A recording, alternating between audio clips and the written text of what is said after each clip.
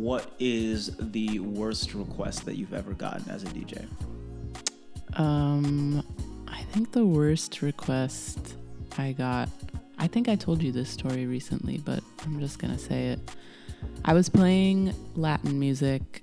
I play a lot of Latin music in my sets, and I love playing just like upbeat Latin dance music. And this dude, who I don't have to describe because I'm sure you already know what he looks like. Y'all already know. Came up to me, didn't even say anything, just stuck his phone in my face and was like, there was like a dubstep track on the phone. Do you remember what the dubstep track was? I have no idea. I haven't listened to dubstep since 2010.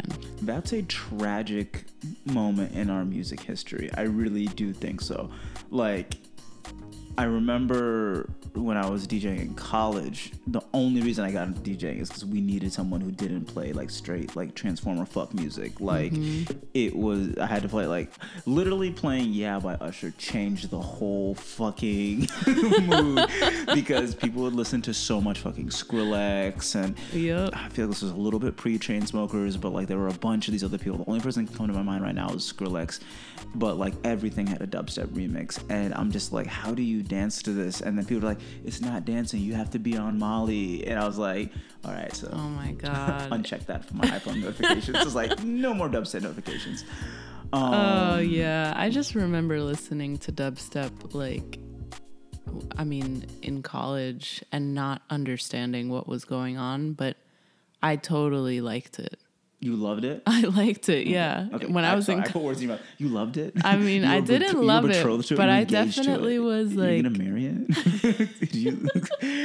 I was having a moment. I don't know what happened. It was before I even remotely thought I could ever be a DJ. I was like, I got to college and I feel like my music brain exploded because I was exposed to so many new sounds that I had never ever like encountered. And also this, like, the way that I could access music was so different at that time because it was the first real time that it was even possible to like download music, you know, off the internet. So completely legally, like 100% legally, like not one illegal act ever commit. Actually, I think we're past the statute of limitations. I downloaded all my shit illegally. There are songs that I never learned the name of them until I found them on Spotify. I was like, oh, it's not like let underscore it underscore rock underscore featuring Lil Wayne. Like there were and there were like remixes of Soulja Boy songs. I was like, yo, this isn't an official remix. Like I really thought it was real. I got all my music illegally. But you can't get me on that, feds, because I'm legal now, baby. I really don't want to be deported. What are they going to do to the DJs? I mean, like ultimately, every DJ, like, you know, if the RIAA like was really, really about their shit, they'd be at the club being like unsanctioned and have a bunch of like FBI dudes just take down the DJ. Can you imagine like just seeing Questlove get form tackled? Oh like, my god! Actually, unfortunately, because I love you and you're a black man, I could probably imagine you getting form tackled. But for music, for like knowing real hip hop, that would be a crime. That would be the real crime. Yeah.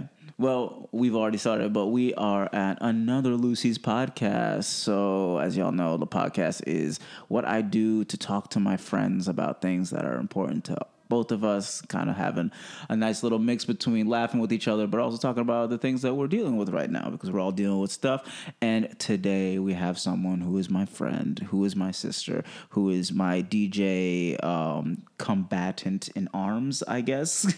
We out here in these streets, digging through crates, throwing these crates at white people, throwing dubstep phone messages into our face.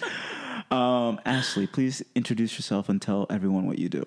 Hi, everyone. My name is Ashley Hafnawi. I go by Maya. That's my artist name. And some of the artistic things that I do include DJing, making music, painting, and writing. I probably spend most of my time writing, but I think I try to give equal time to all of those different things. Yeah, it's hard. But all I heard was multi-hyphenate.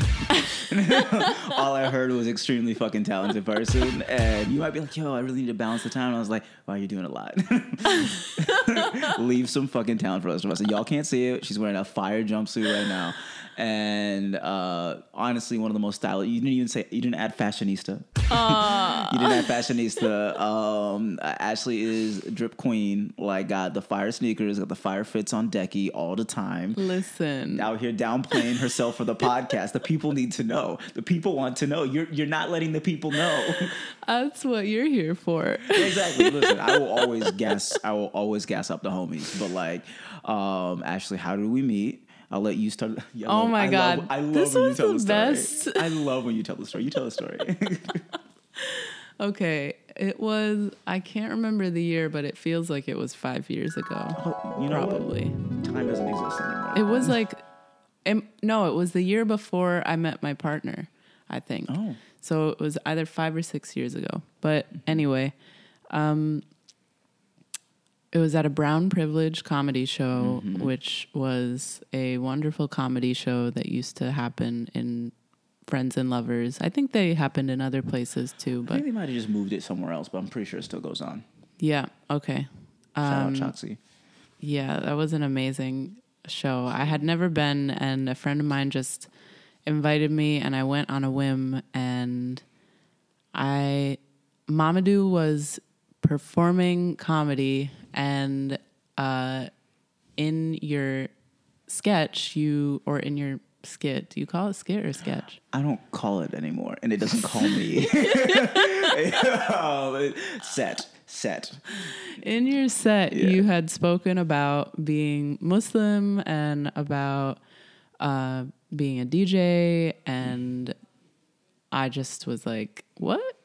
I don't know any other people who are Muslim and DJs. This was also like back when I first really started DJing, so I hadn't met a lot of other Muslim DJs. And so immediately I was like, I have to talk to this person.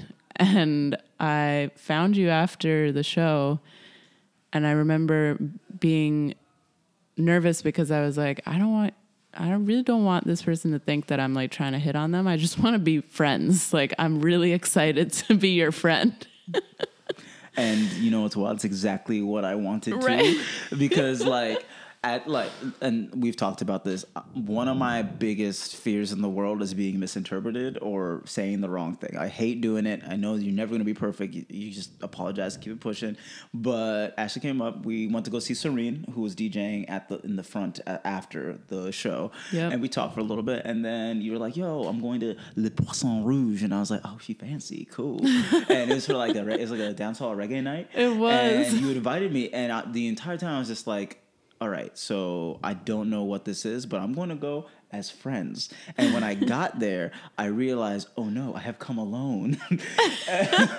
And the way that went down is that I pull up to Le Poisson Rouge, a lot of Rasta, a lot of dreadheads there, people dancing, having a good time. Ashley's there too, because you were doing the intro set. Doing the intro set, and I was like having a good time, and I was pre-COVID 6 feet away from her whole group of friends, just standing there, like having a good time, like tapping my foot, like cool. And then I was just like, "Hi, what's up?" You were being such an uncle that night. Dog, I was just vibing, enjoying the music, but the whole time I was like, something needs to be done, something needs to be clarified about this relationship, because I was just like, this is a cool person, a DJ, Muslim, gang, we out here, and. Yeah, and it was that. And I think that, like, shortly after that, we just, like, very much just solidified, like, there's nothing else here. And both were like, oh, thank God. And then we just became friends from then on out. I have to do that with, like, almost every man that I befriend. I have to have a really frank conversation of, like, y'all know what this is, right? They're like, I don't know what it is, but I know what we are, you know, like you plus me, you know what I'm saying? Yeah. So, and then you're like, no, there's nothing between us. Like, yeah, nothing, which is something, right? You know, like something, right, bro? Like, no, listen, one of the reasons, and we've talked about this before, that me and Ashley are always going to be friends is that we have a very good friendship regulation system where if it's boundary setting or, you know, talking about things or setting time to like talk to each other, it never is like pressing or anything. We just do that. Ashley and I, we went, what's the tea shop in Williamsburg that we used to go to? Tea shop and wasn't it in the Lower East Side? No, we went to that one, but I'm talking about everyone on the podcast is like, all right, y'all are friends. All right, niggas, shut up. The chai spot in the Lower East Side was so fun. With the pillows and everything. Yeah, that was a vibe. Dog, that was dope. I'm talking go about back. the sober bar in Williamsburg. Oh yeah, Getaway. Yeah. You know, I don't drink. Actually, at that point, didn't drink. I don't know if I still don't drink. Still don't drink. No plans. Yeah. No, neither. All we do is drink tea. Yeah. And no, we went and we just go have long conversations. We'd hang out and just have like always great conversations. Then during the pandemic, I think we both also understood it's like we're probably not going to see each other, but we're going to keep keep doing like long conversations. And like Ashley's one of the few people that I can probably talk to for 5 hours straight and be like, oh shit, it's a different day now. like we should probably get That's true. That's how it is when we hang out. Yeah, it's always sibling shit. And we've creatively as DJs, we've never really gotten the chance to be Jordan and Pippen out here. Like we very took close to it last year. And we can't wait. As writers, we've forayed into the world of writing for grifters. I mean people who give great advice. Oh my God. And it's don't get me in trouble. No. Yeah, the views of Mamadou and Jai are not the views of Ashley F.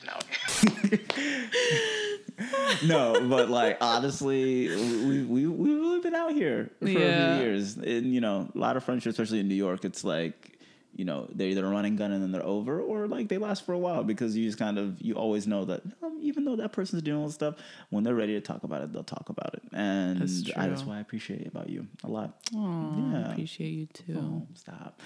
All right, that was the These Niggas Are Friends part of the podcast. Now, let's fucking get into it. Nah, I mean, I don't really have a full structure for this, but I'm just like, well, what's going on with you? I mean, we've seen each other a lot. We had a wonderful sushi night the other night with your identical twin, and she doesn't have a real identical twin, just someone who looks exactly like her. It's like sister it's for wild. Real. But like what's going on with you? What are you thinking about? Well, yesterday I went to Nowadays for the Dweller Festival, which was a 24-hour event that was meant to amplify Black electronic music. And I did not go for the 24 hours, although some of my friends were there for almost all the 24 hours. They would go back, to their house to like change or take a nap and come back. And props to them because I was there for like 6 hours and then I got home and slept like a baby. And I was totally sober the whole time. Was there a time in your life where you could go out for like mad long like that and be like, I'm good, I can just oh yeah, take a nap, be out there? I used to do that all the time. It was batshit. It's insane. And shout out to my friends who can do that and rally and then go out again. Oh yeah, I'm not at all shaming anybody who could do that. Like, I'm shaming y'all. Y'all build different. Like y'all some fiends. No, definitely not. It's just like, not for this old lady anymore. I'm not built like that. Dude, I got early onset rheumatoid arthritis. I can't be in the streets like this. Nah, I feel you. And tell them about like the house DJs, because like that it's always dope to see something that really had its roots in Black culture like be reclaimed by Black people. But like, how was it? Oh, it was incredible. Well, house music is a genre of music that is very dear to me. And I also think a genre of music that is pretty misunderstood in this country, especially just, I don't know, like people really understand it as like deep house or European house music.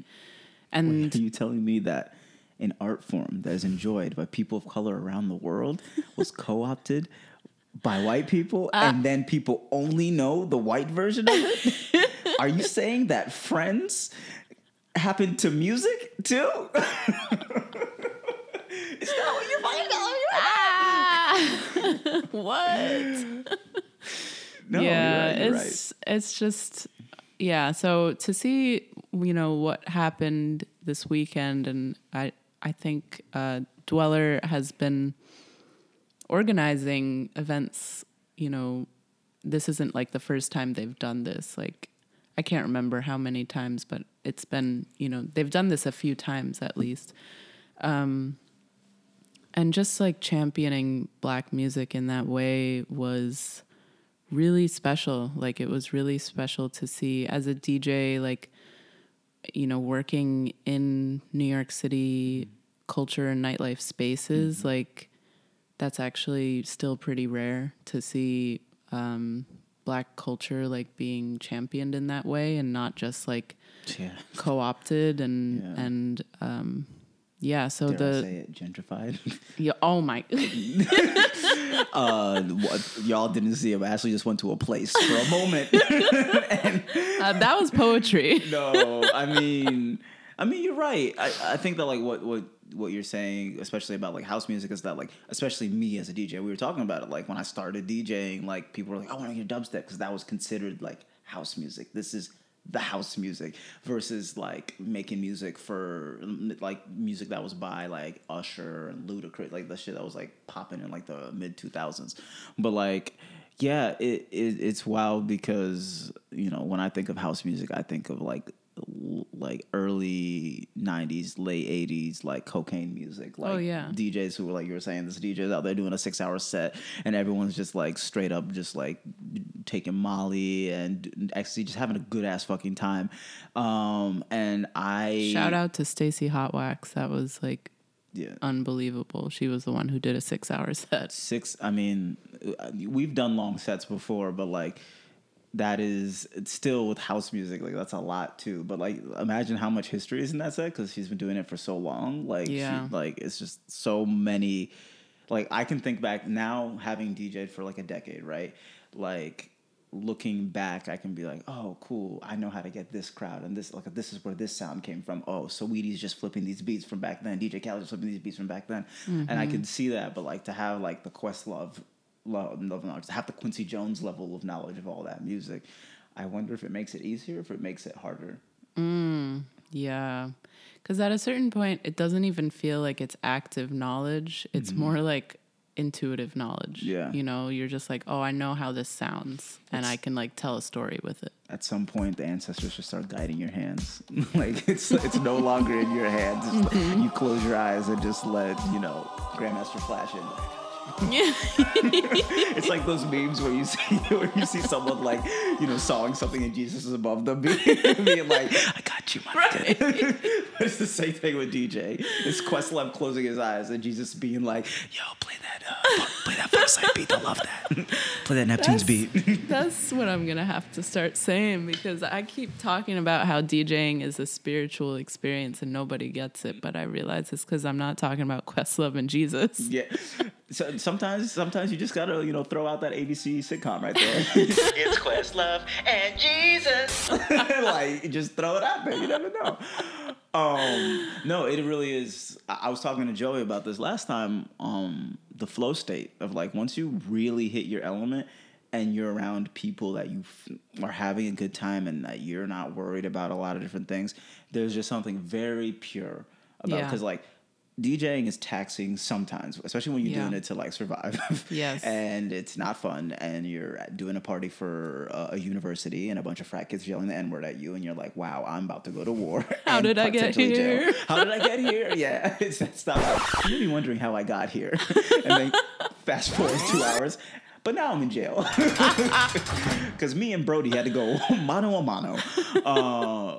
But yeah, it's like I hit the flow state often when I'm DJing now, because it's like I have a lot of like music knowledge in my head of like where I want to go, what I want to do, and also it's just there's something very unifying about, digging in the digital crates, because we're not really out here with records anymore. Yeah. And also just like infusing a lot of sounds from not just, around the country, which has a lot of different soundscapes in this country, but around the world. And I think that the globalization of music lately has also made me feel more seen. So I feel like the spiritual connection with it more, because back in the day, you weren't going to hear Umu Sangare on a song, like in the United States, really. That's like maybe some French crossover.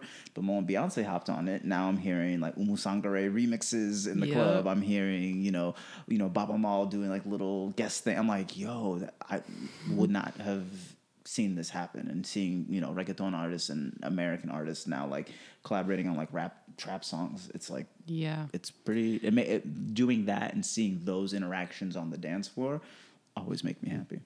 Well, what's cool too is like I realized recently, I don't think I realized this when I started DJing, but I realized how important the DJ's role is in like shaping the narrative of sound that gets like elevated in the world. Yeah. I'm not saying that like what I play at my parties is like going to be Drake's next hit, but that sound, like, I mean, I don't think it's a coincidence that we hear Drake, like sampling more Arabic music, or like a lot of hip hop artists like to sample Arabic music. And I really do think that like it was a DJ who just like blended two songs together, and they were like, I don't know, this might sound good. And then someone heard it and was like, that's amazing. Have you heard the song Arab Money?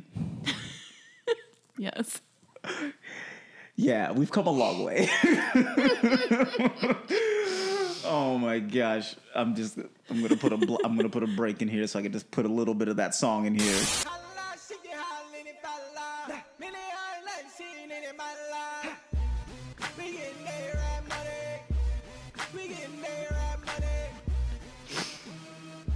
Niggas was wildin'. People were truly fucking bugging when that song came out. My God. But like, we've come a long way, and you're right. I think that like the DJ, like, watching all these documentaries about hip hop and stuff like that, especially at a time where I wasn't really like DJing, but I enjoyed music from the time, and just seeing how instrumental DJing was to like getting your song to a wider audience in a time before social media, and how important a DJ was to like keeping the party going. And I'm not saying that like DJs were the first innovators, but the innovation of just like putting your hand on a turntable and just moving it. And now where we are now, where people are out here just like putting their butts on the fucking crossfader and be like, yeah, this is the song. And you're like, okay. I know someone who does that. Yeah. Dog, I don't get it. I'm like, I see it and I'm just like, but why? You have hands. If you didn't have hands and you were DJing with your butt, I would be like, you love music. You really wanted to get these fucking mixes off. But sometimes I'm just like, okay. Yep. So, is that going to be sanitized between sets? Do I have What's the COVID protocol? Yeah, do I not even just COVID, just whatever's in butts. I just don't want that in hand. So he's wearing big old rubber Dexter's Laboratories mom fucking gloves while you're DJ. You're like, why are you doing that? Why are you doing that? Why were you doing that? When was your last laundry day, huh? Okay. No, but I think that, bringing that sound to the dance floor is really important, but it's also about like the people. And I think that like DJing can be a selfish endeavor if you're just out there trying to like put your whatever you think is hard on. But I think there's a nice balance of like knowing. I think you can also tell who's really in touch with the culture. Yep. And also in touch with the culture that they're playing music for, when you see that like, convalescence of all those different styles of music and all the people who are on the dance floor, staying on the dance floor, leaving the dance floor. And I think that like that's what I enjoy the most. But like, speaking to the people, one thing that I'll let you speak more about, Hazza, but like specifically, parties have notoriously been a not fun space in a lot of different ways. And as a DJ, oftentimes people are just, I'm here to do the check, do the party, keep it pushing. People gonna do what they're gonna do. I just played the music. But one thing I also respect about Ashley, I think it's also part of the reason why we get on so swimmingly. If you want a reminder of why we're friends, please go back a little bit in the podcast. Please rewind 5 minutes. Rewind 5 minutes. But it's because Ashley has a very specific vision and goal for safety and fun existing in the same place. And I think that like in a world post what was going on with like the Travis Scott concert where like people aren't even checking in and seeing people are like being stretchered off, and in worlds where like, you know, there's still a very dangerous cohort of people who are out there who are not carrying any sort of like pro-social values, very selfish, very not healthy values. Ashley's always been like, fuck that. If I don't feel safe and I can't see people that I'm bringing around here feeling safe, then we're not going to do this party. And a lot of DJs don't have that in them. And honestly, like, this is why we have the homies calls and all that sort of stuff. I only really enjoy DJing for the homies, and I have gone on mics being like, "Hey, bro, you creepy, chill," and it's not a fun feeling because like now there's a potential I have to fight someone, but like knowing that Ashley's out here doing that, "Hey, bro, you creepy," early, like precogging it, like minority reporting it, has always been super dope to see. So tell me about your journey into that, because DJing could be just a check and just having fun, but you really also care about the clientele and the people who are there. Yeah. Well, first of all, I just wanted to say, because when you brought up the Travis Scott concert, it reminded me of something I remembered, which was when I was like 20 years old being at a Rat Attack concert at Terminal 5, which if you've never been to Terminal 5, it's just like a lawless venue. It's just it was. I don't know what it's like today. I don't even know if it's still open. I'm pretty sure it's still open. But lawless is probably the most correct. Totally lawless land of just like electronic music at the time when I was going there. And I remember it being so packed this one time that I was also right in the middle of the crowd. I don't know who I was back then. I really like just thinking about that gives me the worst anxiety, but I was in the middle of the crowd and I just was like lifted off of my feet because of how packed it was. I could not feel the ground. I was just like floating for a moment, but it was terrifying. That was Jesus trying to lift you up out of that club and into a better Get party. Out. He was just come with me, child. As two Muslims, we brought up Jesus maybe a few too many times. Like I feel like I'm gonna get my phone. It's gonna be an imam being like, "You have to calm down." No, but I mean, that experience was nothing compared to what those people, I'm sure what the trauma that those people experienced. So I just wanted to acknowledge that for a moment, because I mean, I had no idea that something like that would happen, that I would witness something like that happening in my lifetime while being a DJ, but it's definitely a motivation to like work with spaces in a more intentional way. But in terms of, when I first started DJing, I wasn't thinking necessarily about spaces the way I am today. I was thinking, I just really love music and I like telling stories, and I think DJing is an amazing way to tell stories. But I realized that like part of my purpose in this life is to create space for myself to like go inwards, and then also create space for my friends to come together and create space for community to come together. And I just didn't grow up with a strong like sense of community, really. My family was, like we were an immigrant family in a predominantly white town, and so it was just like we did what we had to fit in, and I didn't really even know any Arabs or Muslims in a close way growing up. So when I really was like trying to discover something new with my music and the way that I was connecting with sound, I just returned to Arabic music because it was something that I knew like in my heart would make me super happy. And I also found it really enjoyable to like mix Arabic sounds with songs that I loved and that kind of like represented more of the American culture that I grew up with.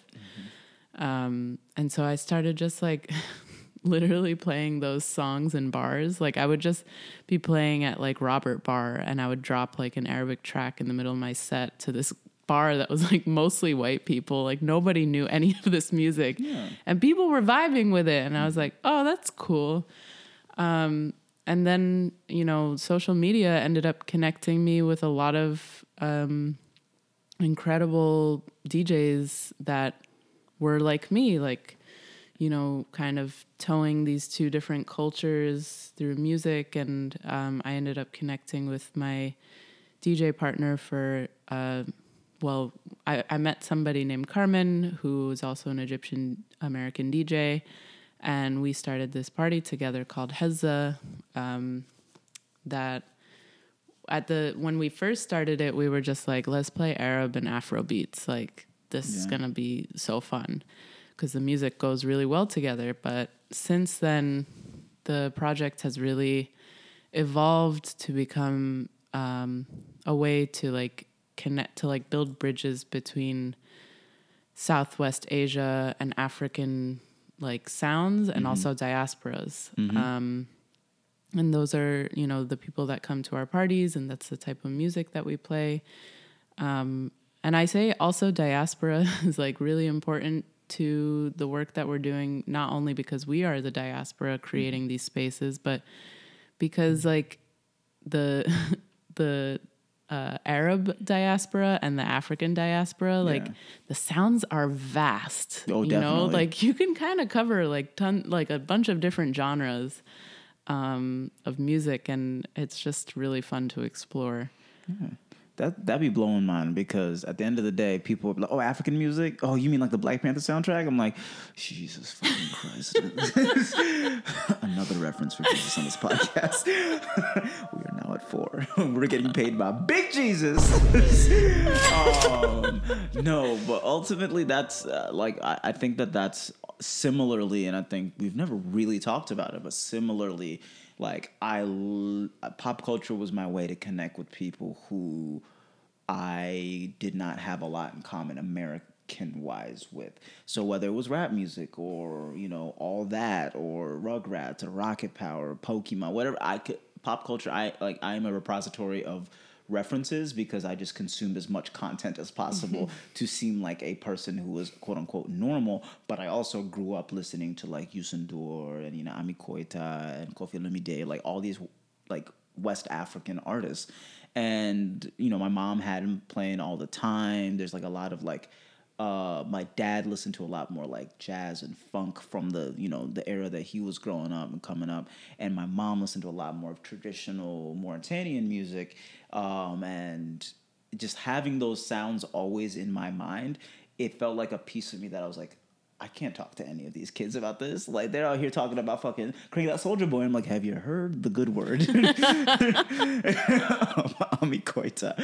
And of course they haven't. You know, there's not a lot of exposure to that here. So I think what you're doing, and, you know, what a lot of DJs who are trying to like bring those sounds from around the world, whether it is through a Boiler Room set or at a bar in Brooklyn, that's always been impressive. And yeah, I mean, you've heard my sets. I'm not gonna burn any of these fucking mixes on this podcast so you can steal them. I know right now Questlove is listening, being like, yo, Jesus, you hear this? Yo, Jesus, I never heard that track. Find that, Google it. But like, I think that when I hear you DJ, I hear uniqueness. I don't hear what I've heard other people play.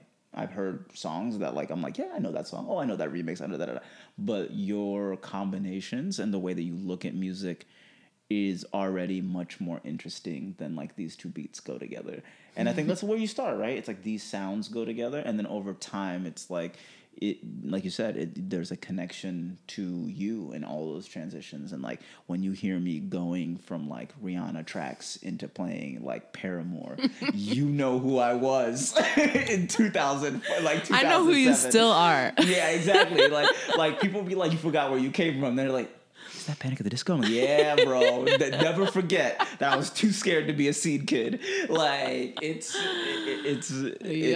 DJing can do all that sort of stuff. But yeah, I mean, I think creating a space that is safe is also a thing that we also both vibe on. Like one of the mandates is to create more space than you take up, and I think that DJing is a good way to do that because you are creating the space literally, and you're also inviting people into that space so they can have a space to be seen. And like you said, the diaspora is important. Not everyone is from the mainland continent. Not everybody is from United States. People in the UK and the Caribbean, and all these sounds, especially like drum patterns. Yeah, so much similarity and also so much difference, and it varies all across all the continents. And I think that when I go to a Latinx night and I'm hearing, music from Brazil versus, listening to reggaeton or listening to like dance hall, I'm just like, now it's like hearing all of the, I'm not saying dance hall's Latinx sound, but it's like hearing all these sounds come together. It's like, it's beautiful. It's like, it's the sound of us. Totally. And totally. I think that always makes me feel good. And, never want to be like the music hipster and be like, yo, we was on this around the world shit before y'all was busy listening to your Avril Lavigne's, all right? And now you know who Popcorn is? Like, I don't want to be that person, but like, it's sometimes it rather than be like, oh, nah, you don't get to enjoy this. I'm just happy that there's a time where people can enjoy it. Yeah. Because, when I was a kid, it wasn't cool to be African only because no one knew what it was. And I think that there weren't a lot of like references to African culture. There's a Pan-African movement, but it sometimes wasn't as inclusive of people from the continent of Africa. Like people would go to Africa and they'd come back wearing like the necklaces and stuff like that and be like, we need to be with our brothers and sisters in Africa. And then it was like, where are they? Like, they're still there. Like, and that was hip hop like then. But I think that like now seeing like the crossovers and, not even just like the big business, big capital C crossovers, but also seeing it on the dance floor and hearing it. And our favorite Canadian bacon, Drake, his music, and hearing like even like UK drill music and New York drill music, even though it's wild violent, and they be out here being like, you said this about my mom, I'm gonna kill you, and that's all their songs. And then they do their little dances on Reddit and stuff like that. But like, it's still a reminder, like there's a lot, especially diaspora, there's still a lot of close similarities, and we still take from each other, and we still, it is a sharing space. And I think that's what I always appreciate about like what you've cultivated with Hazza, but also in general as a DJ, seeing what you're continuing to try to cultivate. And I think one thing that you said too that I feel like we didn't touch upon enough is like the narrative of music. Like, I am telling you who I am when I'm DJing. When did you start incorporating that into it? Well, it's interesting because I don't think it was like super intentional. I think it just came from being really pure about the way I was playing music. Like I still do this when I'm preparing music. Sometimes I just end up crying. I don't know if it's like a side effect of ADHD or like me just being genuinely into what I'm doing. But like I get so overwhelmed with emotion when I'm listening to music and like putting sounds together. And I like devise stories in my head of why that happens. And in my head, I'm like, oh, it's because like my spirit is really happy right now. Like my spirit feels like it's actually being listened to and like, like it's taking charge rather than like my ego or whatever else is responsible for my creative output sometimes. And yeah, so when I do end up like getting really lost in music but in a way that's not like disconnected from people, because the story is really about like connection to the music, me connecting to the music, sharing that music, it being received, and then the reaction around how it's received being like sent back to me, like just energetically. And that's the story. to me. It's not like, because I write stories for a living. Yeah. So like I know how to tell stories in linear ways, but this is like a different type of storytelling. Yeah, one thing that I was told, I didn't quite understand it, and it still sometimes grinds my gears. I had a mentor for a program because like every story's already been told. It's just how you put your spin on it. And I was like, well, that's a very head-ass way to look at this situation. Because I was like, writing a script, it made me reticent to like really share with this person.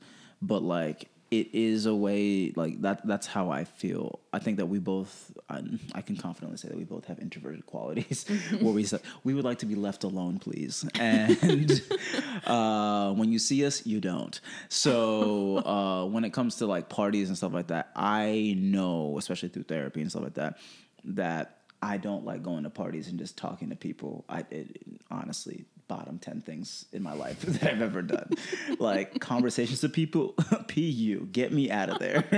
But when I'm DJing, like I have, especially as a Muslim, someone who didn't drink, who didn't smoke, wasn't really like into all that other shit. Like, it was a way for me to be at the party without being at the party. Yes. And also it was a way for me to, it's a call and response. I'm playing music being like, this is who I am. This is like what I'm about. This is the music that I like playing, da, da, da, da. And then as a response, people are either dancing. And if they're not, it's like either I am not doing a good job or I'm not talking to my people. Yeah. And I think that, there's a lot of people who want to become DJs for the commercial aspects of it. Because, like, if you get to a certain level or, like, some people really bang with you, you could be making, like, a lot of bread. But there's nothing that makes me happier than seeing a dance floor full of people that I know and don't know who are having a good time. Mm-hmm. And nothing puts the battery in my back more than that. And, if I'm playing, like... I've been to your parties, you've been to mine... When you can tell when someone like gives you that look like, real shit, you playing that right now? nothing literally feels better. The high of all highs. Oh gosh, dog, like that's like putting 17 needles in each arm, baby. Like I'm like, that's straight sweet lady H straight to my body every time that someone look like when someone, especially another DJ. Yo, stop. No. Another DJ comes up is like, hey, I'd like you to come, like, some nights I can't DJ. Want to DJ for me? And, like, I'm like, oh, yeah, let me just come to one of your nights, see if we, like, vibe and go there. And, like, he's like a fire DJ. I'm just like, oh, my God, that's a nice compliment to me. Right. Me? You think I'm that bitch? You think I can play for you? Like, it feels great. And I think that, like, as a person who genuinely wants everyone to have a good time, to see that moment where everyone is having a good time is the best. Yeah. And then that moment where someone makes it weird is the worst. And it's New York. You're gonna encounter so many different types of people. But like, do you have any stories about just a party that everything was going fine until it wasn't? Honestly, I'm trying to think because, I sort of took a break from DJing last year. And I was DJing, but I was playing, like, pretty much only community events. I really don't think I've ever, like, dealt with anyone who was, like, weird. I've felt unsafe in, like, club spaces just because it's dark, and I also used to have really long hair and people would pull my hair, which was fucking weird. But that wasn't while I was DJing. That was just being in the club.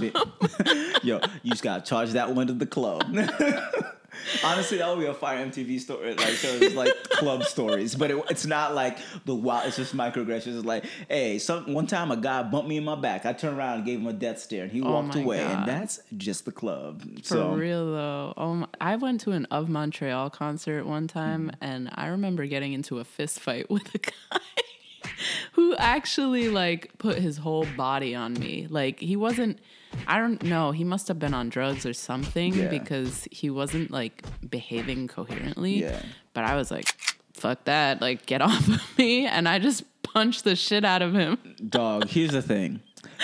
I'm not proud of that. No. It's okay. She's not. I'm proud of it. So here's the thing. He got carried away by the bouncers, so damn. I knew I was right. You Mike Tyson punched out this man. That's insane. Yo, what's insane to me is that you're over here like, I'm not proud of it. And I'm over here like, dog. Listen, I do not encourage violence. And all I do is condone it all the time.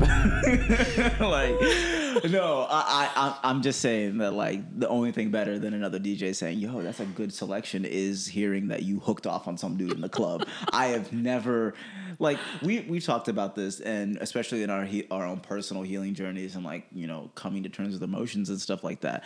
I think that me DJing is a good place for me to be because I don't do well with being jostled. I don't like being jostled. I don't blame like being you. touched. I don't like, and I've had very negative, traumatic experiences being just like touched by people in the club, but also like it is like I know I'm vividly aware of my positionality as a black man, how it's gonna look if I wild out on somebody.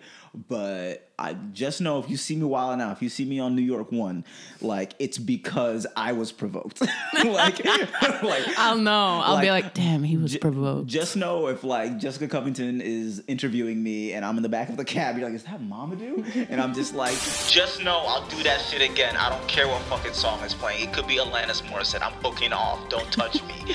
Like, that's why I'm behind the DJ booth. And I think that people would be like, come out and dance. It's like, if I come out and dance, I'm going to come out and fight too. Like, you gotta have the yin and the yang. Everyone's got to know their place in the club. It's a big play, basically. There's different characters. And 100%. It is a play. And a lot of people just don't know how to play their part. Mm-hmm. Yeah, they're like, okay, so I'm playing the part of, it says here in the script, creepy guy number 2. And it's like, yeah, but you could also just be having fun. Like, you do not need to, don't touch her. He goes like, you say I should touch her. I'm like, you're reading a different script. I feel like you wrote that script and brought it with you. Like, there's no reason for you to do that. It's like DJing has been great. Release, sadly couldn't do it as much during the pandemic, but speaking of like before when we were talking about emotions and stuff like that, how are you feeling emotionally? Because there's a lot going on. And I think that like, you know, as, you know, things have changed a little in the last year or the pandemic and everything, you've been able to go out and DJ, but like, I know that we had a lot of time alone, a lot of time to like think about shit that was going on. So like, how you feeling? What's going on? Well, honestly, I'm at a place in my process right now where I'm just coming to terms with the fact that I've spent so much of my time as a person on this planet making myself tiny, as small as possible. And I've made taken steps to not be that way. Part of that was becoming a DJ. Part of that was really stepping into my craft as an artist. And I think during the pandemic, I really leaned into that heavy with just like painting and writing. I started my newsletter, still making music, still DJing, even when I couldn't be out and about doing that. But yeah, I keep coming up to these moments where I'm like, I thought I figured this thing out. And then actually I've just been like normalizing like a really unhealthy dynamic with myself. Mm-hmm. And I feel like the thing people don't talk about is like, yeah, we all know toxic people who like are, whatever you want to call them. I don't want to call them abusers because they might not be, but like possess toxic traits and commit, you know, unsafe acts towards you or whatever. But I think what is sort of missing from that conversation is like, I actually am capable of being really abusive to myself. Mm-hmm. And I'm trying to not be that way. So like that's where my head's at. Mm-hmm. I feel really sensitive these days around certain energies and like, you know, people maybe that I used to be totally cool hanging out with, and all of a sudden I'm like, whoa, I feel really intense, or like my body's telling me something. And usually it's not even like, oh, there's something wrong with that person. That sign when my body starts to like when my heart rate starts to pick up and I start to feel kind of sick, it's usually because my body's telling me, why are you making yourself small around this person? Why aren't you like being the way that you are with your family, or like, why are you hiding? And so like I've been just really trying to catch those moments, like become more aware of those moments and offer myself kindness and think about ways that I could reapproach those relationships. Yeah. And for the most part, it's been great. Like I've changed a couple of the ways that I engage with people in my life, and like they've welcomed it. It's not like they've been like, who the fuck is this person? Yeah. They're mostly like, we love it when you're honest. Like, we want to hear your thoughts. We want you to feel comfortable. And that's what people who love you will say. Yeah. No, one, thanks for sharing. Two, incredibly resonant. I'm in a very similar space where, and if you get to see this project that me and Ja are working on sooner rather than later, it's about that. It's about ultimately, once you've waded through all the things in your life that have been toxic, abusive, scary to you. For me, it's been like racism. It's been, generally police violence, just microaggressions from white people who think that they know better, but they absolutely don't. Family stuff. It's like I got to the point where it's like a lot of those things are settled. Now it's me versus me. And it's not a fun place to be in because, the brain's a motherfucker. Like, it's very good at making a different story or finding a way. Like, the brain's main purpose is to navigate you in a survival mode to the next thing. Yeah. Like, everything else is what you make of it. And, I think that, like, for me, especially with that making myself smaller sort of thing, I mean, it's different, but I think there's a similar sort of thing where I'm trying to make myself more visible and feel like I can take up more space, but also there's that balance of like, don't take up too much space because you're a dude and you're in a lot of spaces that are either, female dominated, or just dominated in a space where like maybe you should not be the loudest person. So I'm trying to find it's all about calibration. And also once you calibrate for this room, it's not going to be the same. It's like DJ. It's like you play this set for this room, but they're going to love it. You might go over here and like the staff of JP Morgan Chase is like, so no chain smokers? Like, that's not gonna happen. And that's slander to JP Morgan and Chase. I don't bank with you, so fuck y'all. But basically, that is where I am too with that part of like figuring out how much space to take, but also just like a fear of over visibility. I feel the last time that I was felt super visible, I hated it. And I've been talking about it on the podcast, but in general in life, but like, we met when I did stand-up, and I think that we met at a time where I didn't love myself doing stand-up. The fact that you enjoyed it and then we built a friendship out of it is a testament to, like, we've consistently course-corrected, put boundaries down, remove boundaries because we realize some things about ourselves, or, realize, oh, well, now that I've known you for this long and I trust you and I feel this, we can go do these sorts of things, and opened up. And you said it earlier, you met some of my friends. You're like, I want to play for them too. So it's been always nice to do that. But I think that at that time of my life, I just didn't want to be visible at all. And I think that invisibility was harming me. And on top of that, just not feeling like I had a safe space to process trauma, and feeling like I didn't want to trauma dump on people, or I was scared of the all too New York trauma bond, where it's like, God. Oh damn, we're best friends for 4 months and now we're enemies and we unfollowed each other on Twitter. Things are over. Russia, Ukraine, who? Now that's a war. But basically, I just don't want those things. So now that I've I'm an intellectualizer, I can find every word in every book to really explain what's going on with me, but not actually do the thing and be like, well, someone's about to shoot me in the face. And it's like, what are you going to do about it? I just told you what's happening. Like, like, what are you talking about? Yeah, that's like one of the funniest things about being your friend. I just like watch when you intellectualize, and I'm just like, Yeah. I was like, wow, you got a good brain. Dog, it's good to a point. Like, because at some point, your brain needs to stop doing like, the quadratic equation and just put the hands up and fight someone. You know what I mean? Like, yeah. I've always been,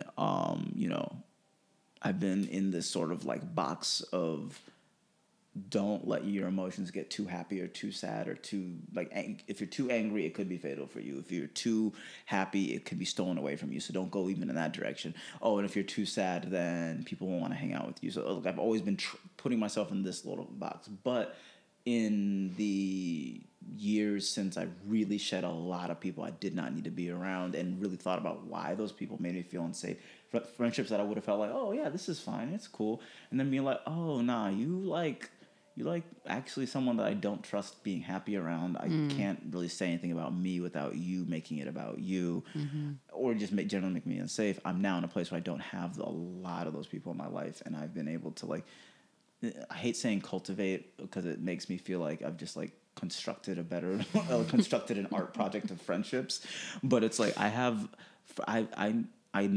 fortunate enough, much like my multi-hyphenate friend here, to navigate a lot of different worlds. Like, and not all of those worlds are gonna have people that are dope, but like I found like some of the dope people in those worlds that I like seeing and being around. And in doing so, I learned what makes me feel safe and what makes me feel happy. But I now know the trigger, like you said, the sudden onset panic attack when you're like, why are you not advocating for yourself? Why are you not saying shit? Are you really trying to go back there? Like, my body is telling my brain, yo, stop doing what you're used to doing. Stop using that shortcut. It's not serving you anymore. Yep. And, to the point where, like, and we talked about this, and there's no shame about it. For me, it's that, like, I had to go to a psychiatrist. Second time. First time I went, dude was like, all right, cool, we're going to give you Xanax and also Zoloft and da-da-da. And I'm just like, cool, my name is Mamadou. Why are you already giving me drugs? Also, you're really cool. If I was a high school on Euphoria. But basically, this new psychiatrist, helped me, she doesn't really know me, but like prescribed me Xanax. And now I have that as like a backup tool in case I don't want to use it. I hate mind altering anything. For me personally, I don't care if anyone else does it, but like generally, like being at that place where like now I know that like, okay, that is a trigger for this. Get out of the situation. Yeah. That is a trigger for this. Don't talk to that person. It has been very helpful. And what's funny is that there's some people who don't even know that they're very triggering for me. And it's not their fault necessarily. Not their fault. Exactly. No, I mean actually, your triggers are like our triggers are our responsibility to manage. Exactly.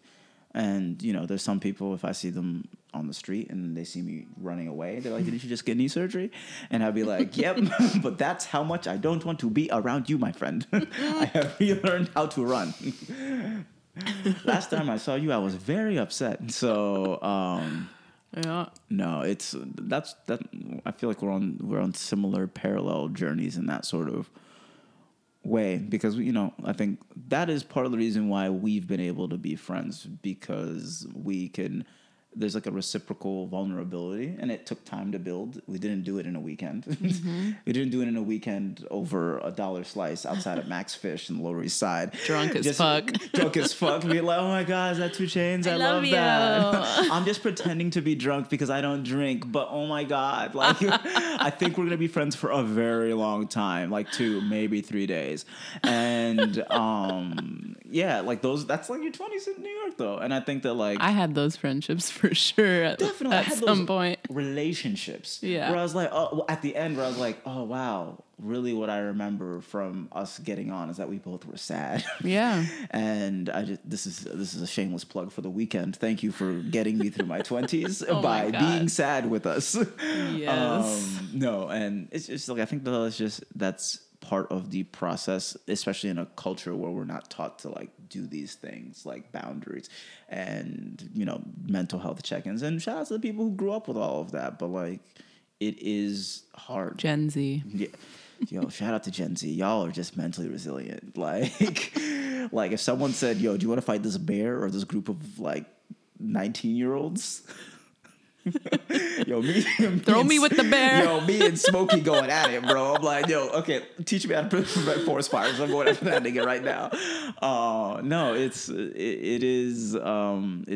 a gift to have been able to grow alongside you, and also have our other friends that are also growing in the ways they need to. And I think that like generally, I I think we're both at a point in our life where kind of like, it's not like settling down, but we're settling into who we are. And like you said, not having those communities around you when you're younger that like really make you step into who you are in all parts of yourself. You're going to grow up not really being, I wouldn't say a shell of yourself. It's not unfair, but like you're not growing up with your full capabilities. You got one Infinity Stone. Yeah. Like the reality stone. What's the reality? You're basically turning the reality to be like, hey, let's not talk about 9/11. Let's talk about Pokemon. You like Squirtle? I love Squirtle. Oh yeah, don't look at the TV. Turn it off. That was part of my childhood, and also shout out to like the allies who, when you bring food that has flavor and seasoning in it, they're like, oh shit, I gotta eat this fucking disgusting square slice of pizza and you got egg rolls from home, and they're just like, yo, can I have some? Instead of being like, this person eating things that are good for them, they're gonna live forever and not be wrinkly at the age of 13. I do appreciate those people, but there's nothing like having your people around you. Yeah. And how was your journey of like finding that community? Because I think we've both talked about seeking safety in our friendships and being able to do that thing where you set a boundary or say this, and then people will give you. But can you tell us a little bit about that journey?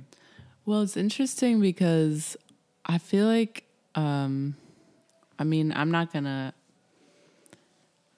not like someone who's always been really good at making friends. Like when I was really young, like I was kind of a loner, for different reasons. Definitely just like feeling really different and outside in the town I was growing up in. But then I started making some friends and whatever. Things got better. But like in my 20s, I remember always kind of being intentional about the friendships that I was seeking out. And I remember one time learning from someone, like a person I was close with at one point, who was like, yeah, I actually just like really struggle to like my friends. Like I have a difficult time liking the people that I'm friends with. Mm-hmm. And then I kind of like checked that with a couple other people. I remember like just asking people, like, do you like your friends? And it seemed like a lot of people don't actually like their friends.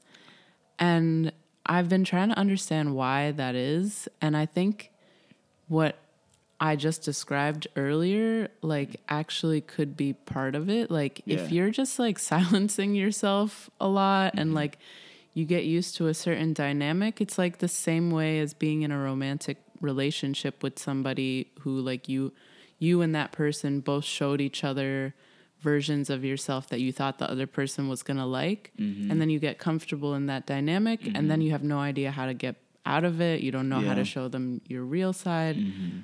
And so then I could totally see, like, you know, that just turning into resentment and like me hating my friends. But thank God I don't feel that way. I really do love my friends. And the moments where I've felt frustrated with them, I knew it was my problem. I had to do some self-reflection. But I don't know. I guess I've always felt really grateful for the people that end up in my life because, like I said, you know, it wasn't always really easy to connect with people in the way that I'm connecting now. And it wasn't always safe to be vulnerable. And I think every single one of my close friendships is a vulnerable friendship. And I also think, like, you gotta be careful with who you're vulnerable with, you know? Dog. One, that's beautiful, and I want to say that I disagree with you entirely. But I hate all my no, no. I love all of my friends. I really do, and that's like one of my biggest fears in the world is like I was vulnerable with the wrong person, and that person is going to use that as an emotional bomb at a point where I don't need that to happen. Yeah. And that is a fear that has like guided a lot of decisions in my life in a weird way. And I don't enjoy that. But you know, if they did that, that's more a reflection on their character than yours. It's a reflection on their character, but also it's like, I don't know how you specifically grew up, but I feel like there may be similarities in that sort of like you keep family stuff family. And, you know, there are people that I was like, this is a relationship. Because, like, I don't really want to just, like, hook up with someone and be done. It's not my, and we've talked about this, like, it's not my prerogative. I've genuinely wanted a relationship with anyone that I've had any sort of romantic interest in. Because it's like, oh, and I think that it's hard because it's that thing where you're, again, you're trying to find the pieces and parts of somebody else that, you know, reflect you and help bring you out. But sometimes, especially with the rose-colored glasses, you miss all the other stuff. And now you've spent several months, weeks, however, becoming close to somebody who now, when it's over, like, I think it's hard because, like, you know, I definitely have trust issues from information about my life being, you know, not weaponized, but told to people that I don't trust. And there's friends of mine who, like, they'll dish and spill about this person said this person says, and I'm just like, oh, that's wow, damn, that's crazy. And when you're on your like 17th damn, that's crazy. You're like, you realize like, wow, if I tell them anything, then that's what they're doing about me everywhere else. Yeah. And I can't tell you how I'm feeling. But for instance, I have somebody who I know who I'm pretty sure is like, wow, like you don't really talk to me, you don't want to hang out with me anymore. Is that really how you feel? But it really is because whenever we hang out, I never want to tell you something that's dope that's happening in my life.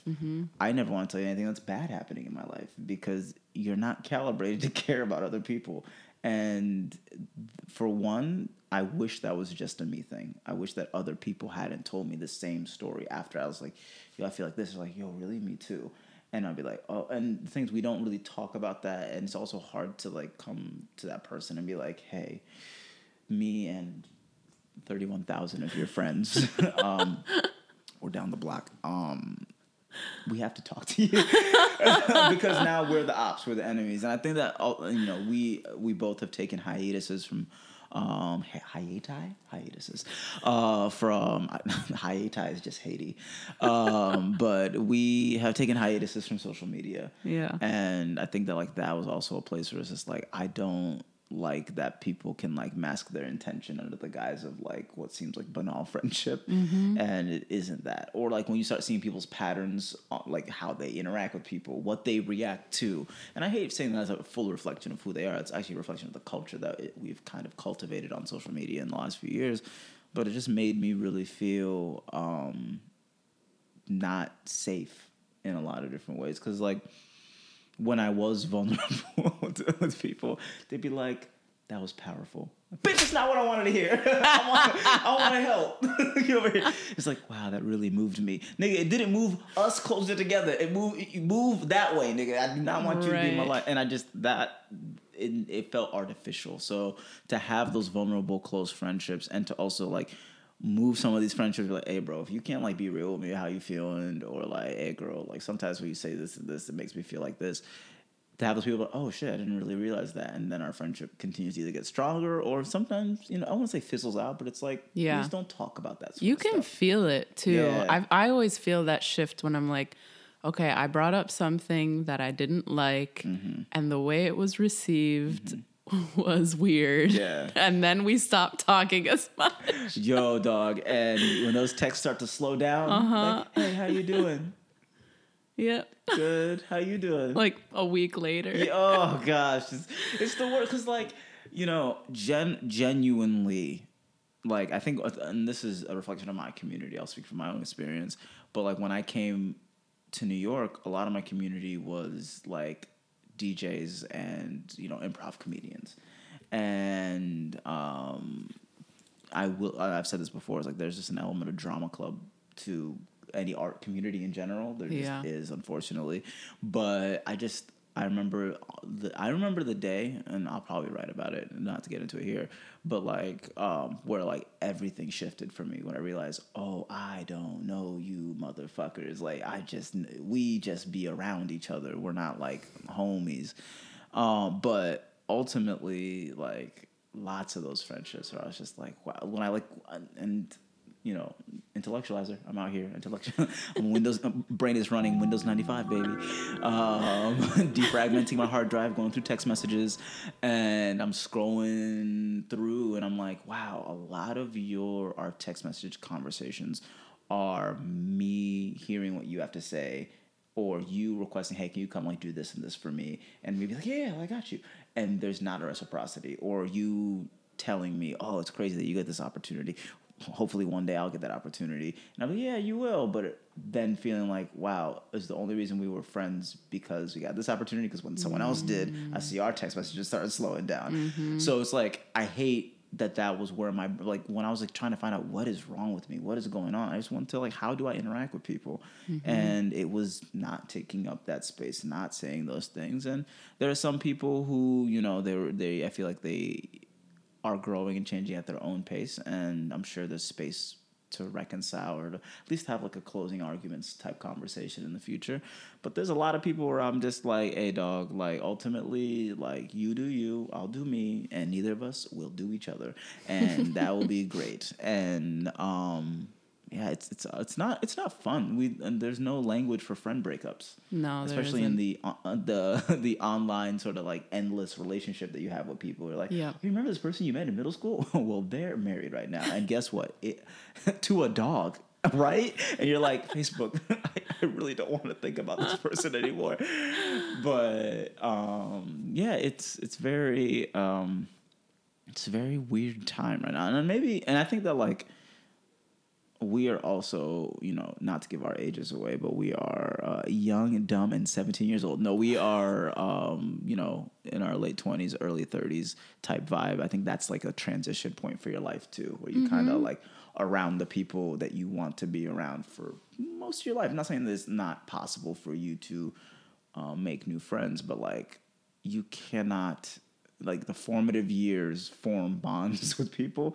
And it's sad when you have those formative years, those bonds that you formed or thought you formed kind of just like fizzle out because it's like, damn, now I got to make new friends. Yeah.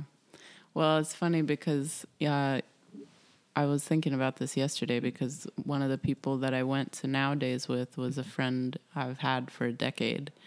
And another person that came with us is a brand new friend. He's someone I met through the DJ scene, and we've really connected through music, very similar to you and I. But it was really funny because the new friend, like, I was giving him the story of how we all know each other, and he was like, wow, you guys have been friends for 10 years? And both of us were like, yeah, there's like really not many people who've survived the 10 years in our lives here in New York. Man, I have like maybe 2 friends like that right now. You know, hey, listen, 5, we're doing great. We're halfway there. So like let's keep the machine going. But man, it is I'm hard. a Taurus though, so I kind of stick around. What? Okay, good. I was like, I know. I was like, in my mind, when I hear zodiac stuff, sometimes I'm like, all right, Taurus. Okay, that's a bull. All right, what do bulls do? Oh my God, bulls knock people over if they're wearing red. Okay, fuck, I can't wear red around Ashley because she will push me over a bridge, and then we will not be friends. Like my mind goes to the weirdest ways. Cause I knew you were gonna say that. No. That or gang shit. Cause yo, zodiac shit is gang shit. I'm not saying that in a bad way, but when people were like, wow, gang violence, I can't even believe it. I'm like, I see zodiac violence on the streets every day. Are you seeing it? Like, it's definitely some yak shit, like every single time. But hey, I'm not slandering it. I'm just saying that, like, high school football, gang shit. Yeah. Bloods and Crips, gang shit.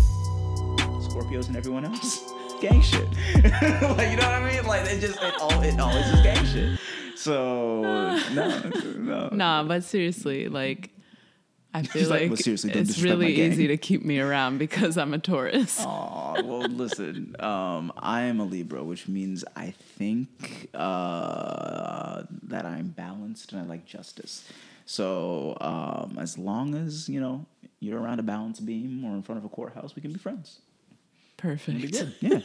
No, I genuinely, you know, I cherish our friendship, but I think that, like, and I think that, like, friendships are hard to navigate even more so in this day and age, because there's just so many other obstacles in the way outside of, like, I think that we're all on emotional journeys and trying to figure out our healing, using whatever we from Instagram, from books, from therapy, put it together. But I think that sometimes we come to, like, conclusions that it depends on, like, where you're getting your information from, and I think that some people come to conclusions that might be not as I want to say not as informed because everyone knows their own story, but I think that like sometimes it's like, oh, I learned about this and this. You're the problem, and then the friendship ends. You're like, what the fuck? And they come back later. Hey, I was wilding. It's like I was on Instagram one night. Had a few Malbecs, learned about gaslighting, and whoops. Then I threw the grenade into our friendship. So you trying to hang out? Notice what's on your wedding invite. It's kind of wild. No, it's hard. I don't think it's harder now than it's ever been to have to do friendship, but I do think that we have a lot more pieces of information about ourselves that are decontextualized by the internet, and also pieces of information about ourselves that like can be interpreted rather than, because I feel like the battle right now is intention versus interpretation. That can be interpreted in a certain way that you're like, that's not how I meant it. And I feel like if we were friends, we could be able to like chop this up, but I don't think we were. Yeah. And that's something I've been dealing with a lot. You said you've been shedding friends though, so like you don't have to bring up anyone, but like how does that feel? It's been like in a quieter way, because I took a lot of time off of social media in the last couple of years. I'm off of it right now because I can't be on it when there's wars. Turns out. Yeah. Turns out putting that Ukrainian flag in your Instagram story is not going to stop Vladimir Putin from doing anything. But yeah, I mean, people do whatever they need to comfort themselves right now, and I get it. But yeah, I think deleting my Twitter in 2020 was the best decision I ever made for my mental. A round of applause for deleting Twitter. Yes. But then also just taking lots of time off of social media. I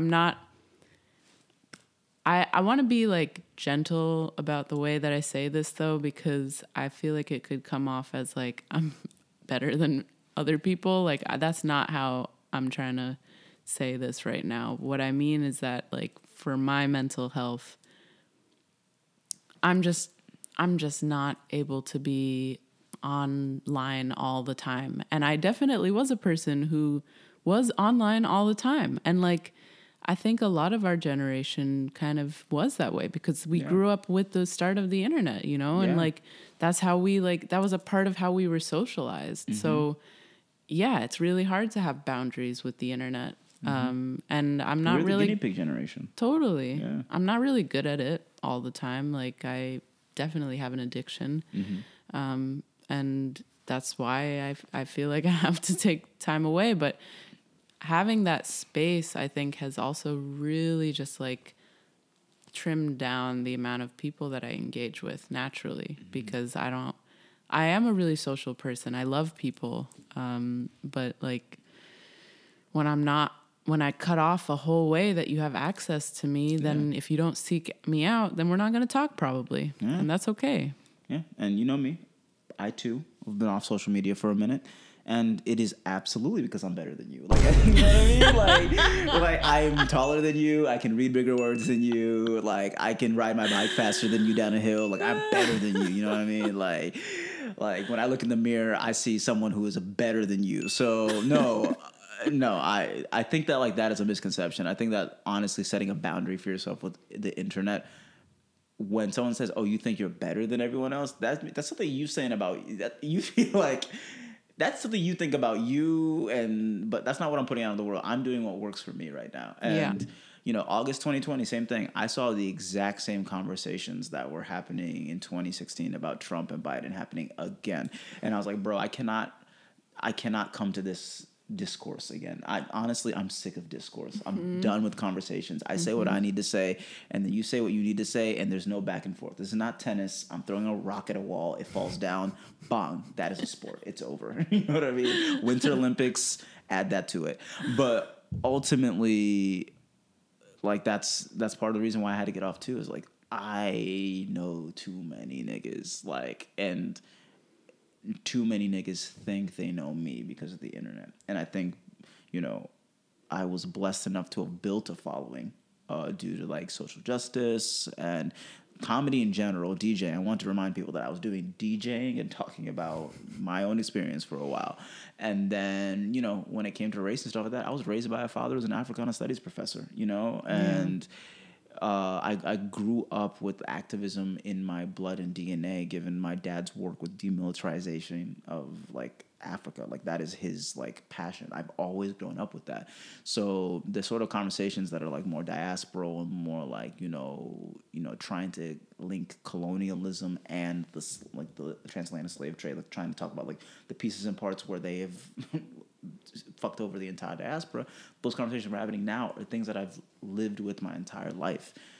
But that all being said, I think that I never wanted to be DeRay McKesson. I never wanted to be Sean King. I didn't want to be like the one-stop shop, but that's what I became. And I think that social media has a way of also like whatever is garnering you more of a following or more attention, you keep doing that. And it polarizes you. And I think that like, you know, I'm not going to sit here and like, you know, Trump had some points. I never fucking say that in my life, but I have to sit here and like try, rather than sit here and have my decisions made for me by a group of people who we all have similar experiences, but not exactly the same experiences, telling me how I feel about things or expecting me to engage with something that I don't know a lot about, which is just setting myself up, putting an alley-oop off the backboard for me to fail. It just didn't feel like the right place. I didn't feel safe. I felt like I was starting to overthink the way that I put things out into the world. And I was like, no, I used to be a person where I could just like say what I said and that's it. And now it's like an over-explain, or it's like, oh, I don't mean to say this and I don't mean to say this. I don't mean to say this. It's like, I'm saying what I'm going to say, and I'm hopefully it is not, you know, inflammatory and da-da-da-da, because I'm always trying to say it from a place of love and not harm. But if this was being left out, I will be able to do that. However, that's my intention, and the interpretation of a lot of those things can be like, oh, don't forget this and this. Don't forget. And I'm just like, I cannot include things that have not been in my experience. I feel a pressure too, and especially as like a comic and a writer, I was like, I want to make things that are authentic, but the more that I try to be, authenticity and inclusivity should not be at odds. But the more inclusive that I'm trying to be, the less authentic it is, because now it feels like it's fake. And you know, and that is something that I was like sick of doing publicly. And then when I was going through things, people being like, either it was crickets or people like, this was very brave, thanks for sharing. And I was like, I appreciate you saying that, but I'm really not doing this for attention. I'm doing this as a cry for help.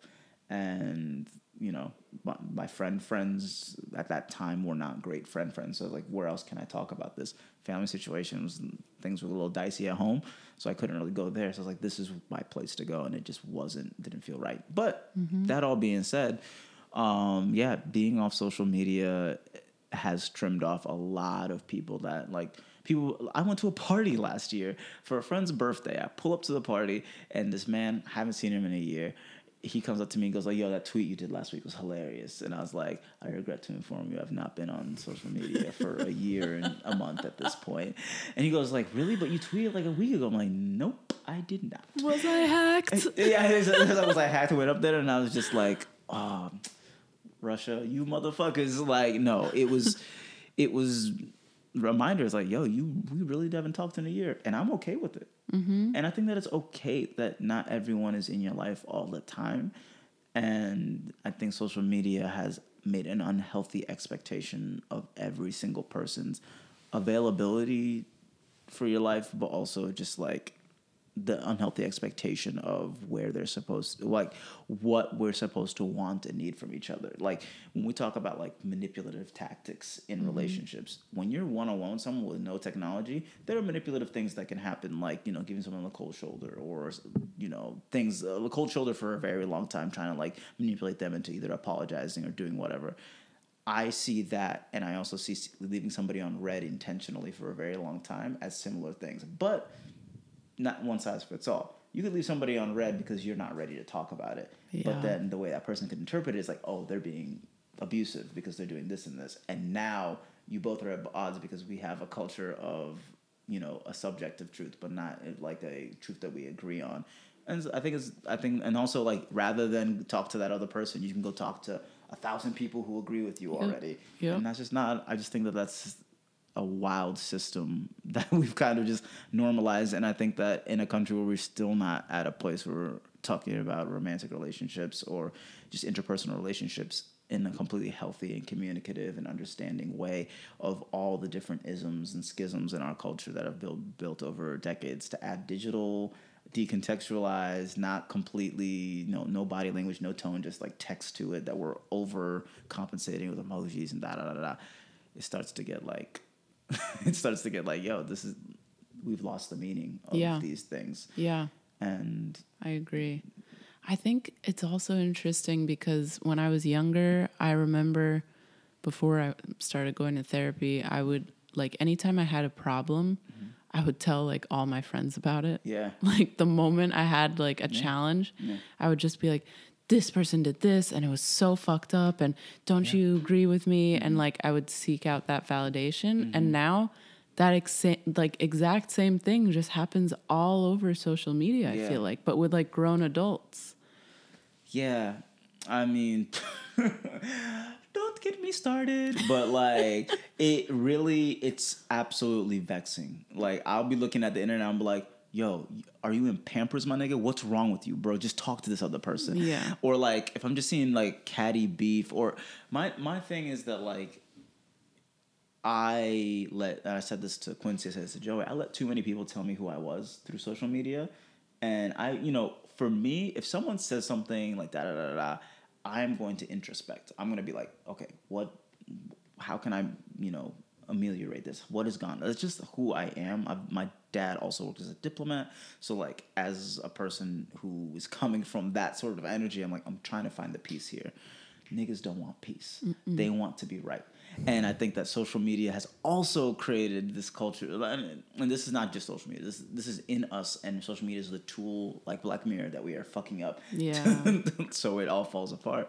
But I think that, like, we have a very binary view of everything. It's with us or against us. And I think that now you have followers that you can, like, bring to be like, are you with me or against me? And especially in times where we're starting to talk about movement work, social justice, we can't move with those old systems. Like, there are some people who are, hold on, you may have heard a bark. Friend. And every time that Ashley comes here, there's a dog friend whose name doesn't matter because we are connected to him spiritually.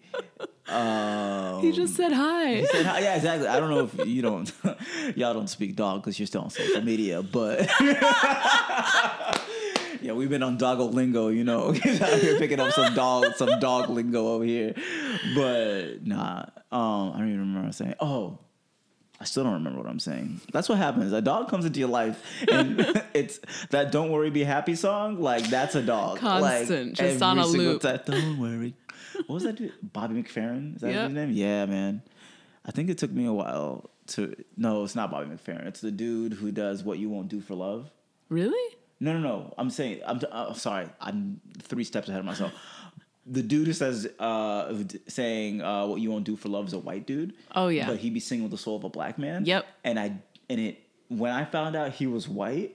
It was like finding out Dr. King was white. I was like, yo, they just really had him in some dark lighting every single time. What's good with that? Like, it really blew That was yacht rock. No, back in the time, dog. Wow, just to be on a boat and to be white and to be rich. To be on a boat and not be shackled to the history of slavery. Could you imagine? Oh my God. Like, could you fucking imagine? Oh yeah, I was just saying, like, the fact of the matter is, when people hop on social media, like, you can kind of, like, we all have within us this sort of, we want people to agree with us. We want validation. We want that. But I think that if we're going to be applying that to movement work and stuff like that, we need to build better systems. And that's why I believe in abolition. That's why I give everyone the benefit of the doubt. No matter what I'm hearing, I need to go to the source, because social media is a giant game of telephone. Yeah. And also, I think it's a place where people go to pop style and try and be more unique than everyone else. But as somebody who's had a tweet go viral, that is a flex. Going through and seeing the quote tweets, a lot of y'all are very similar or have very similar patterns of thought. it's almost as if we all exist in the same culture and are dealing with very similar things and are hoping that everyone will look at us. And I don't know if that's American. I don't know if that's just, the way that we've all kind of been socialized, but it's very individualistic. And the moment that I switch my mind from like, don't focus on like what's going on with you, know that other people are going on dealing with their stuff, and like bring the vulnerabilities together so we can like unpack it and feel, because like when you really are vulnerable with someone that you feel safe with, again, like it feels just like when a DJ tells you like, yo, good selection, that was a sick transition. That's real human connection.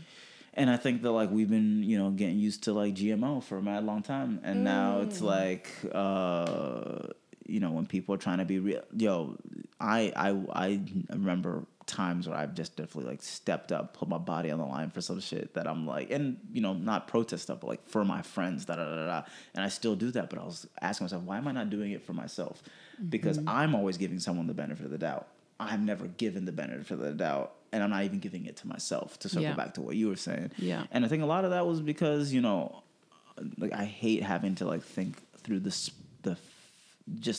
filter of social media, because I know what my intentions are, and I think that if you cared about me, we would have that conversation, and that caring is not something I'm going to find from a cross-section of strangers. I can only find it with my friends. And, I say ridiculous things when I'm talking to my friends. Like, I say the stupidest things when I'm talking to my friends, and it's fun and it's freeing. And I think that whether the world that I find myself in, especially with like my background, my family's background, as like being very academic and looking at the world in a very certain way, disqualifies me from certain conversations, because people be like, oh, you can't be talking about fucking because you went to college. I'm like, you went to college too. Why are you talking about fucking? Just because I use words like intersectionality doesn't mean I can't talk about fucking. And I start crying a baby. And I start a new burner Twitter and be like, yo, fuck this person in particular. No, but I really open up better around people in person than I do on social media. And I think that also that's part of the reason why I'm not hitting stages. I'll get back to stand-up someday, but I think that I felt very performative, and I think social media is a place to perform your identity or perform your opinion about things. And I think, reality is just living it, right? But the moment that you're like editing sentences and like, oh, this photo will be better, this joke is like, this isn't reality anymore. Now you're curating. And I think that like a lot of us have more in common with like art curators and publicists than we do with being a regular person sometimes. Ooh. And I'm kind of tired of that. I saw this meme it was like a TikTok that a friend shared the other day that was this person just like announcing to the camera, I would like to inform you that I have decided that I will no longer be having an existential crisis because I do not exist. And I'm just thinking about that because of what you said about performance versus reality. And my counter to that is that we don't exist. None of it is real. There's no reality. There's no performance. You know what's wild about that? We literally just had a conversation about abstractism and nihilism and all this sort of stuff. Like, if we don't exist, then what matters? Like, it could get in. We can go there. We have 10 minutes left of the podcast, and people are like, God. Get to jokes. I'm sick of you reading me like green eggs and ham. Do some jokes. And we're like, no. Philosophy. Existential crisis. There is no crisis because there's no existence. And people are like, my brain's already exploded. Stop, please. No. If you wanted comfort, go to the club. Yeah, exactly. I think famous poet laureate Usher once said, make love in the club. So just go down there and listen to, again, Nobel Prize winner Usher Baby, and go find some love in that club. But no, I honestly, that's a great point. That's where I've hit fuck it. That's where I personally am on my journey. I'm just like, none of this shit matters. And I think that I've always had two warring sides of myself. We talked about this about like anger. It's like, I'm not comfortable about being angry, especially in public or mad. I will swallow it, but that's not good because now you're creating a thermonuclear war in your gut, and that's just not right. But when it comes to like frustration and anger, I'm also like listen, I can get on Twitter and, the pen is nice, but the hands are nicer. Like, if you really, like, there's some people who be talking spicy on the timeline. I'm like, yo, pull up, take your shirt off, we fighting. I will drop a pin. And I just know those people who love to be on social media talking shit. They're like, it is a very like safe place to do that because it's normalized. We all normalize being rude to each other for retweets. Yeah, no, you don't see anybody's face when you're being mean. Exactly. And I think that like, in this day and age where we're watching like stories about like, Pamela Anderson or Monica Lewinsky, and we're re-examining it with the current lens of things like, wow, that was really fucked up. We're going to be doing the same thing with how social media has fucked up people's lives now, because I think that like the way like the court, your jury is like what, 12 people? The court of public opinion is like 7 million people. And all of them are like, I have no idea what's going on in this trial, but I think this person's guilty. And you're like, you're in the wrong courtroom. Like, I am so sorry. I'm going to delete that tweet, pretend this didn't happen. Goodbye. This courtroom, this nigga is guilty. I'm like, well, you said nigga. I'm like, you can't prove it. Deleted that tweet. And that's just how social media has seemed to be for the last little bit. It honestly, it does... If your life has always been on social media, you've never been punched in the face or punched someone in the face, then you don't understand. You don't understand how the world works. You're not like us. You're just built differently. Like, listen, don't ask about me, bro. Like, I'm not like. So I told you about Joey. Man was being mean to my friend, and I immediately went into goon mode. I was like, where is he? I will climb on a ladder and punch him in the face. He was tall, that's why. But I was ready for that. But actually I won't punch anyone these days. And that's why I'm here. Like, Ashley just sends out hits. Just be like, hey, this person kind of stole one of my transitions. And I was like, I'm about to transition him into the afterlife. I honestly, I really don't, like, I make jokes about violence all the time, but, like, I don't enjoy violence. But I'm at this point where, like, where we've decided to allot a lot of things mattering is something inconsequential like Twitter.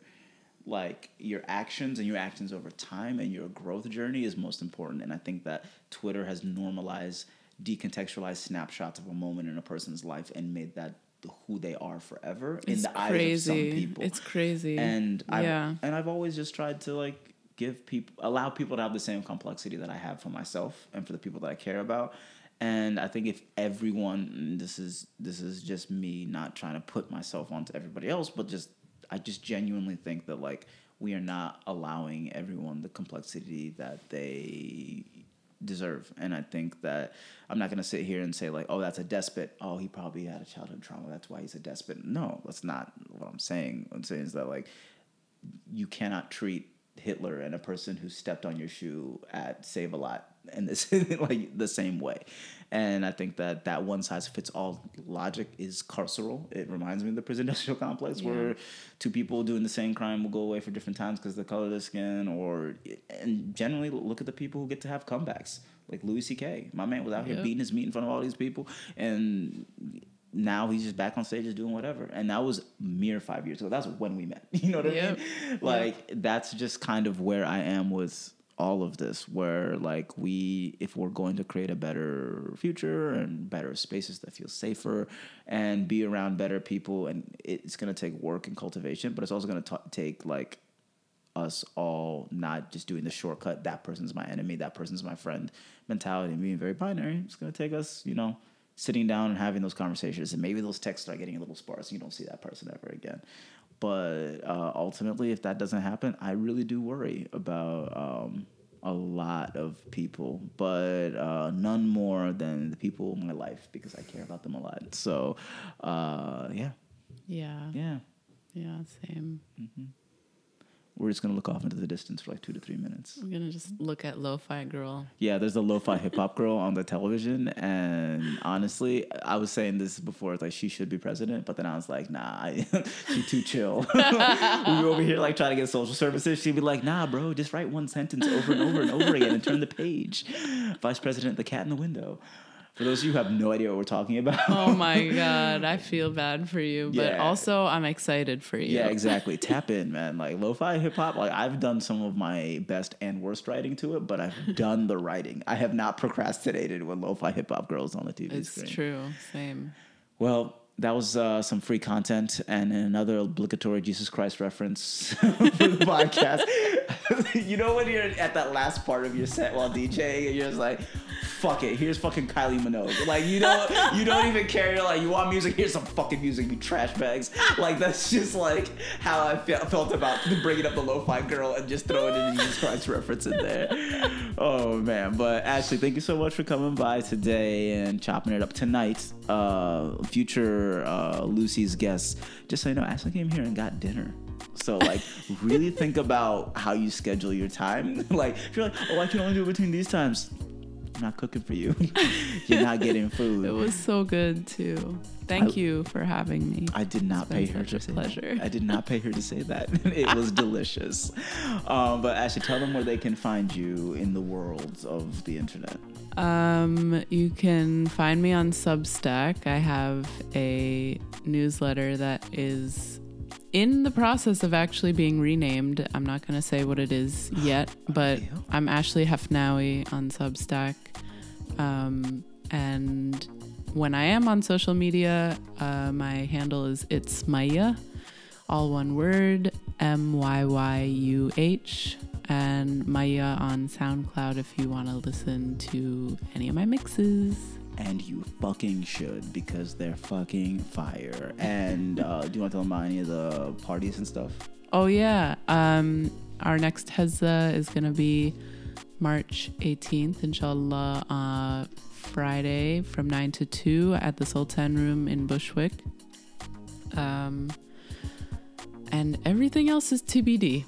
In terms of parties, I'm just taking it day by day. Listen, when the Bulbasaur variant comes out and you're like, damn, shit, I don't even know what to do with this. The Pikachu variant, you're just really dealing like, damn. So you just periodic shocks out of nowhere. Like, I don't want those problems. But yeah, you can find me nowhere, nigga. Stop looking for me. But yeah, definitely Lucy's podcast and more stuff soon come. Thank you so much for pulling back up, and we'll see you later. Bye. Bye.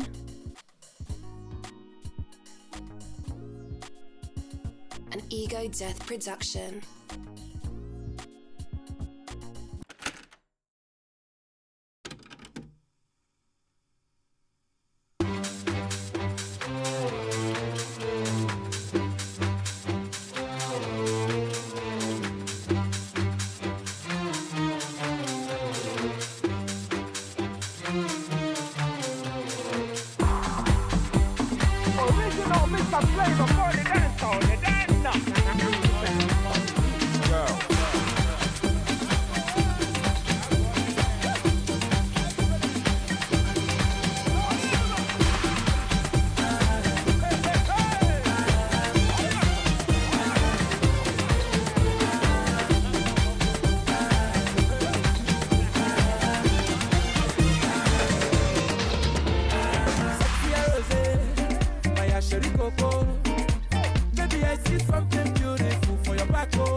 You're my sexy rose, my Asherikoko. Baby, I see something meaningful.